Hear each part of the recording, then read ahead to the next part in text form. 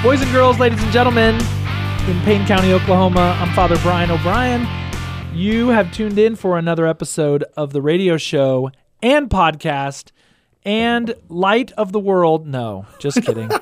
Pastors of Payne. I'm here with my co-host, Father Kerry Wakulich of St. John Catholic Student Center. You can check him out on the World Wide Web. The worldwide? CatholicPokes.com. And Catholic Pokes everything. Catholic Pokes everything. Twitter, Instagram, Facebook. My goodness. Webpage. We are in a very exciting time of year. Not only is it the summertime here in Payne County, Stillwater, America, where it's hot. It's getting hot. But also theologically, it's getting hot. Because today we celebrate the solemnity of the body and blood of Jesus, also known as Corpus Christi. Like the town. Like the town in Texas, but better and older. Yeah. Before there was Corpus Christi, Texas, there was the solemnity of Corpus Christi. What's going on with you this summer? What are you doing? What's happening? Lots of weddings. Every weekend There we I have go. a wedding. Every weekend I have a Yes. wedding. I love it. Sacraments of Holy Matrimony. We had one this weekend. Had one the previous weekend. Yeah. Had two before that. Ooh. One in New Orleans, one in El Reno. Yeah, it's just weddings. It's great. Weddings. It's a beautiful time Love of it. the year. It's also just, you get to see students, you get like all these events and different pilgrimages. You're seeing the fruit of your labor. Yeah. Watching students just enjoy relaxing. I love and that. going to school and working. We're just kind of getting the stuff fixed. We had we have 26 leaks in our building. There are 26 small holes. That seems like a lot. So we've been replacing ceiling tiles for the last month and a half, waiting for it to stop. You know who raining. should do that is the newly married couples. The newly married couples? Yeah. Tell me. Because the sacraments of matrimony and holy orders are sacraments of service. That's the way the church clarifies them. So we have the sacraments of initiation, baptism, confirmation, and the Eucharist. We have the sacraments of healing, which are penance And confession. and anointing of the sick. And then we have the sacraments of service, which are holy orders, deacons, priests, and bishops, and the sacrament of marriage. So I think those married couples need to get off the beach and get on a ladder. Put them to work. Yeah. Oh, you're married? Great. Here's some ceiling tiles. Let's go. Jameson and Madeline. Yeah. Dunskies. That guy's like jacked. He could do some ceiling tiles. He's kind of short. So? I'll just put him on a really tall ladder. A ladder, and he's strong. Anyway. Okay. So that's exciting. I have some good news from St. Francis Xavier. We made a new hire. Let me guess. A new hire. You already know. For what? I already know. He's guessing, but he already knows. We are expanding our children's ministry. So for many, many years, we've had in a wonderful way. Sarah Dorman has been our religious education director, but has not been a full-time position. Yeah. Well, we're making that investment. You hired Adam into Ross. our kids, and we hired Casey wait. Ross. There's so many Rosses. Adam, Abby, Casey, and there's another one coming in. Enid, the Ross family is awesome. The dad's a deacon. Yep. It's a I met saintly Mom. family. She came to Mass a couple weeks back. So we hired Casey Ross, OSU grad. St. John was involved. We're very excited. So she's our new children's minister. And where'd she get her degree from? Oklahoma State University and the University of Notre Dame. Yeah. What's the program that she did? Was that she did that wasn't Echo? ACE? Echo is What like a program at Notre Dame that helps people sort of get into parish ministry. ACE is Alliance for Catholic Education. ACE helps people get into Catholic schools. What's ECHO mean? No idea. Let's make up something. This could take a while. The Eternal Charge for Holy Occupation. Love it. Done. That's it. So we're very excited, and we welcome Casey. Maybe there's some time when you're not here, and I'll have Casey on the show. What? That would be a great idea. Yeah, one of these days. But anyway, if you see Casey around town, you welcome her back to Stillwater, America. To the Red Dirt Riviera. She is back, and we're very excited. So today is Corpus Christi, and so we just thought we would just go full tilt theological discussion about the Eucharist. And go. The Eucharist is the source and the summit of the Christian life. Hashtag Vatican II. What does that mean? It is the source, meaning it is that from which all graces come. Whoa. And it is the summit, meaning it is that to which we are climbing. Yeah. The source and the summit. What did Trent call it? The august sacrament. The most august sacrament. Like the high point of it. Use that enough. Go ahead. So this is, I'm just going to read. I'm going to read for you. This is from the Catechism of the Catholic Church. Okay. Is it the compendium? It's actually the compendium, which is like the short version. So I'm just going to read this whole thing. Then this will get us rolling. This is what is the Eucharist? Here's what we believe. This is what Catholics believe about the Eucharist. The Eucharist is the very sacrifice of the body and blood of the Lord Jesus, which he instituted to perpetuate the sacrifice of the cross throughout the ages until his return in glory. Thus he entrusted to his church this memorial of his death and resurrection. It is a sign of unity, a bond of charity, a paschal banquet in which Christ is consumed. The mind is filled with grace. What? And a pledge of future glory is given to us. So you're saying that is so amazing. So you're saying it's not just a small piece of round bread and some wine to drink. So you're saying there's a chance. So what we're saying is, yes, as a Flannery O'Connor once said, if the Eucharist is just a symbol, then to hell with it. Oh my gosh, she said that? Can I say that on the radio? Well, you just did. Oh my gosh, this could be our first bleeped out moment. Well, if the Eucharist is just a symbol, then forget about it. Then to hell with it. Wow. Flannery O'Connor. This is a it's been controversial since John chapter 6. Oh yeah, they left him. Jesus, says, "My flesh is true food and my blood is true drink." And people were like, I don't think so. John 6:6. And they left him and followed him no more. That's right. So it's a controversial teaching in that it's difficult to understand. And so I think that's why one of the reasons why the church gives us every year in June, just after the Easter season ends, this solemnity of the body and blood of Jesus. And we're given did you bring lyrics? You brought some lyrics? I did. I brought some lyrics. Oh my gosh. You have to beatbox the lyrics. We for have Pange these Lingua wonderful Gloriosa. hymns that I just think that just bring out this great theology. So it's one of the ways that Catholicism is different from other Christian denominations in what it is that we believe about the Eucharist. Mm-hmm. It is not just bread and wine. It is not just a symbol. It is Jesus, the flesh and blood, soul and divinity. It is the risen Lord. So maybe walk us through a little bit of these hymns. So tell us what they are. Okay. So there's these sort of certain songs hymns, that we sing. Let's do a little. I thought maybe do a little history lesson first of Corpus Christi. I love it. My very first experience of Corpus Christi is I took my brother on a pilgrimage to Italy. We did Italy and Germany one summer, and we ended up at Orvieto on Corpus Christi. Ooh. And Orvieto is the place of places for Corpus Christi. And so we're there, and I'm like, what's this? Now, mind you, I'm in seminary and 28 years old, and I had probably never really fully heard of the solemnity of Corpus Christi. Yeah. A lot of people haven't. In the seminary, you were gone, so it wasn't there. Then there's the school year, and it's not there. And then you're a Catholic youth. I was in the military traveling.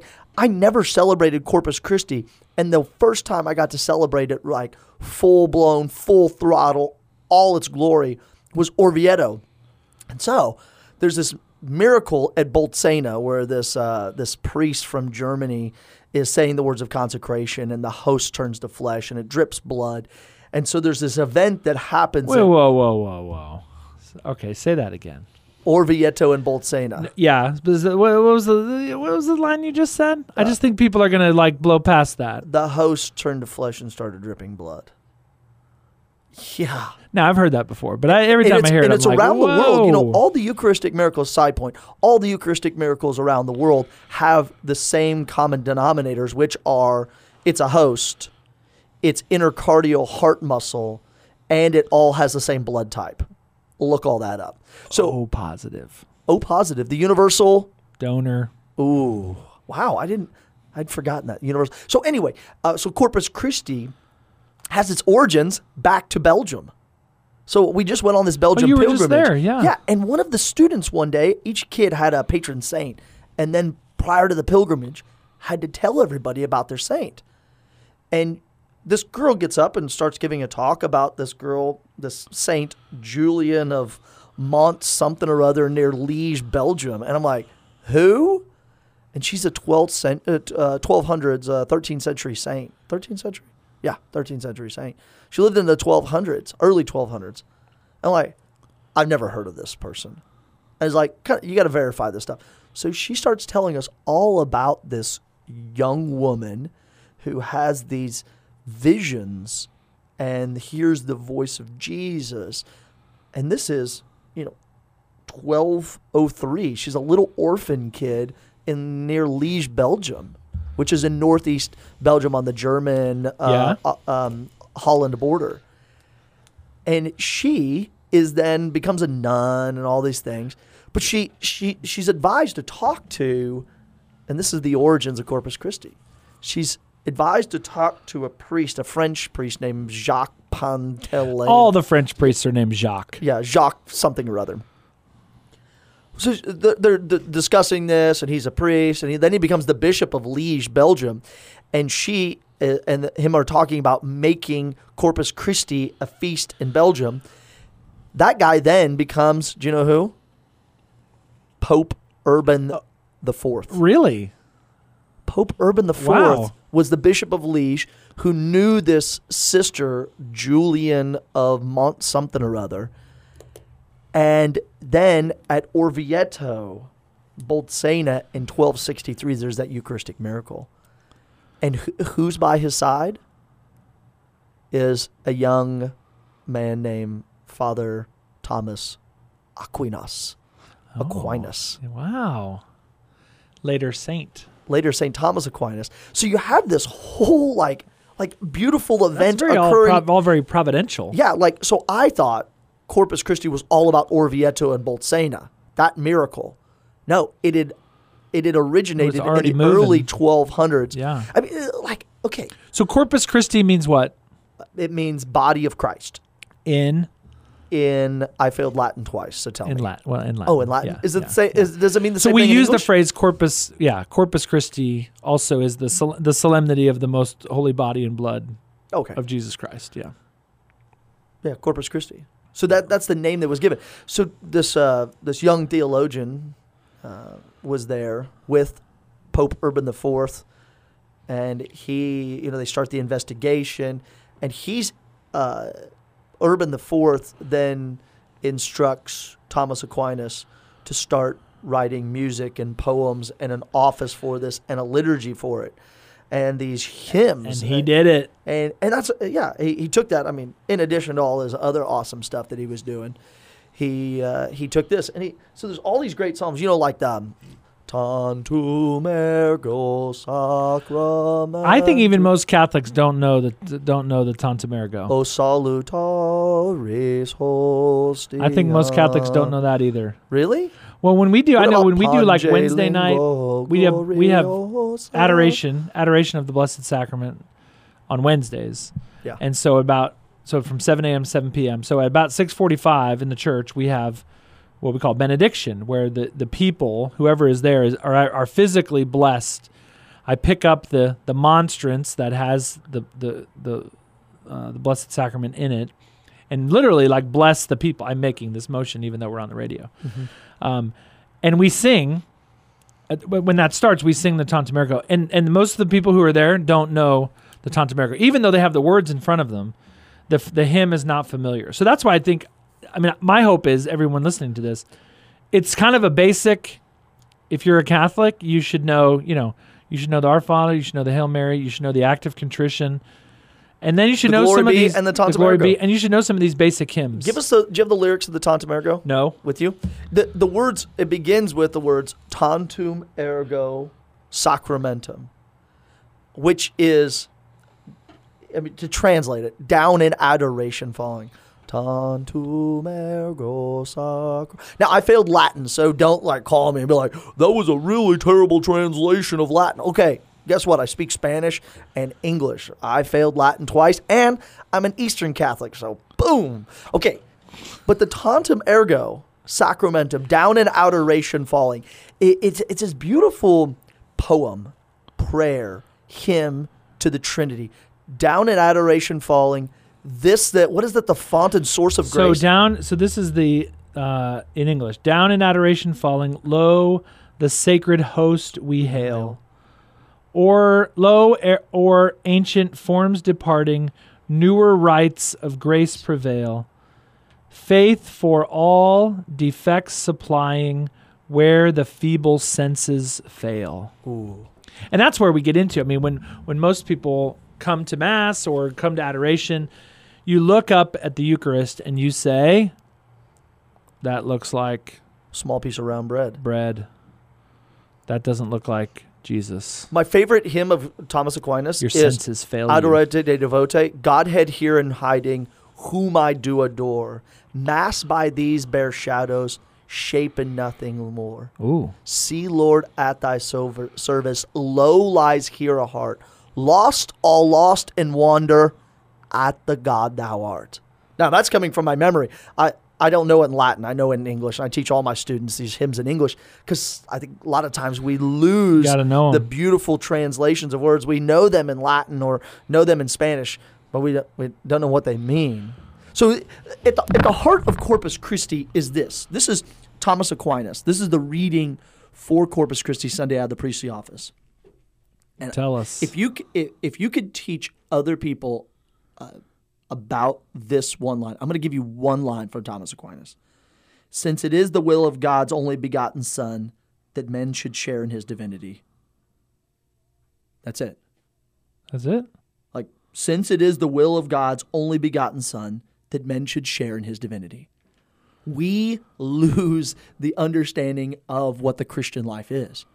God wants to share his divinity with us. And he's going to give us food.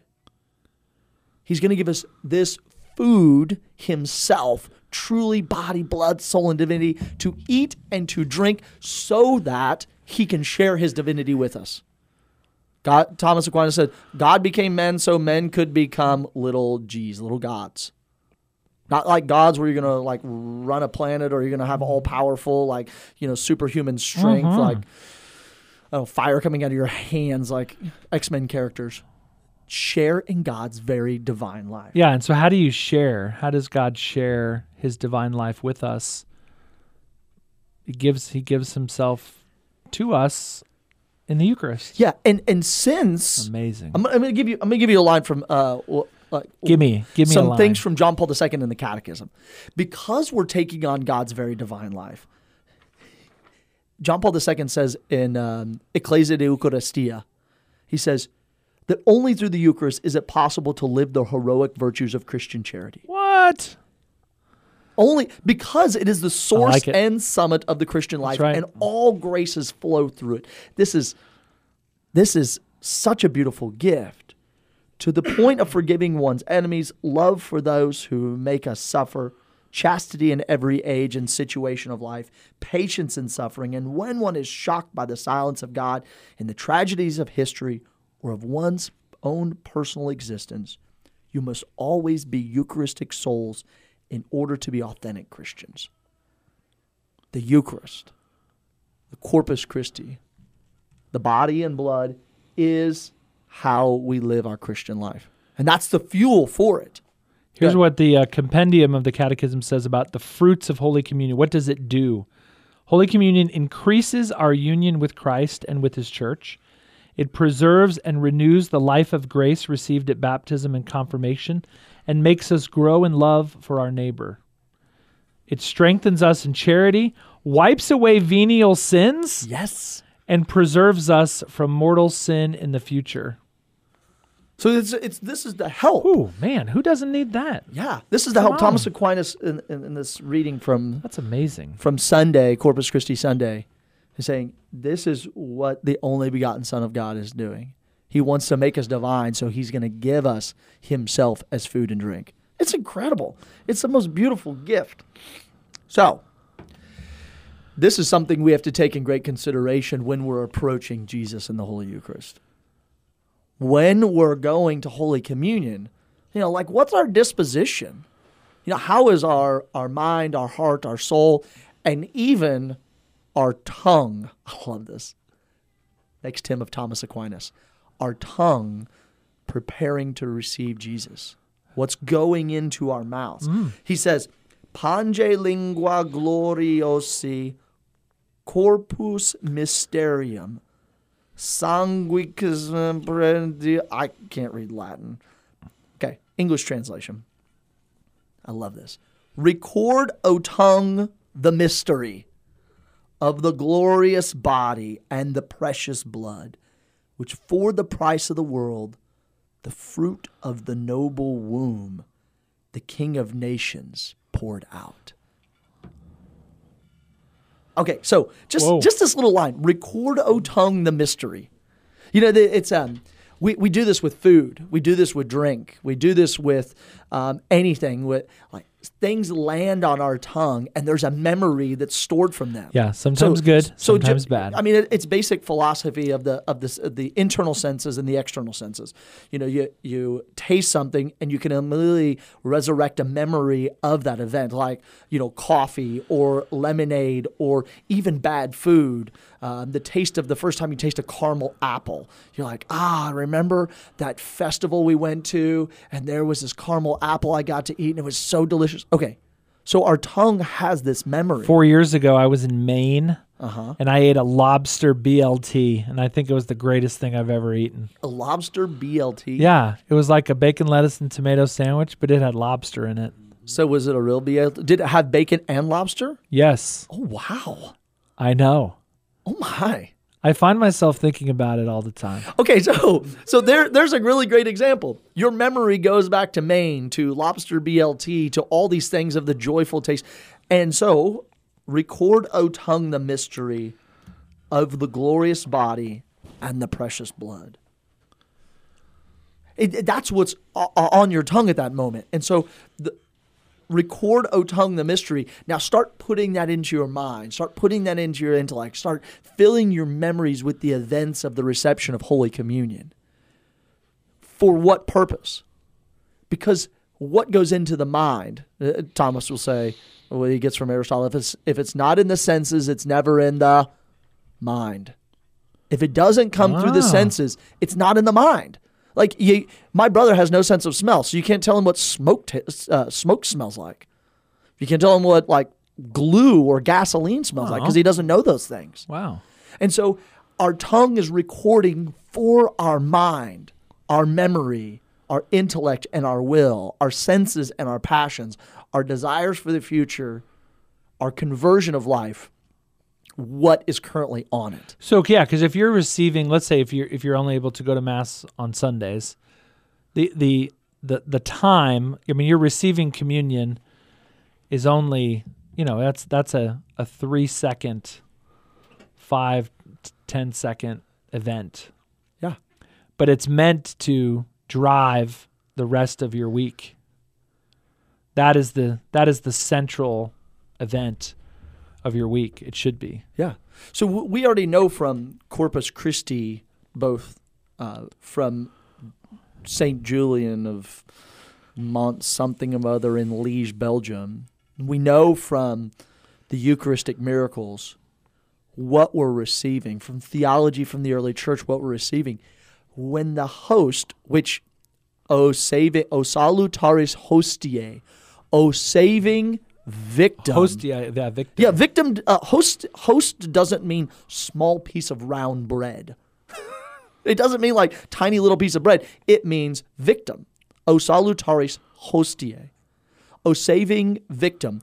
And then the line says, open wide the gates of heaven to us below. So what's going on our tongue? Record, O memory, the mystery. Now, this victim that is on our tongue. Wow. And so at that moment, there should be a great halt in us.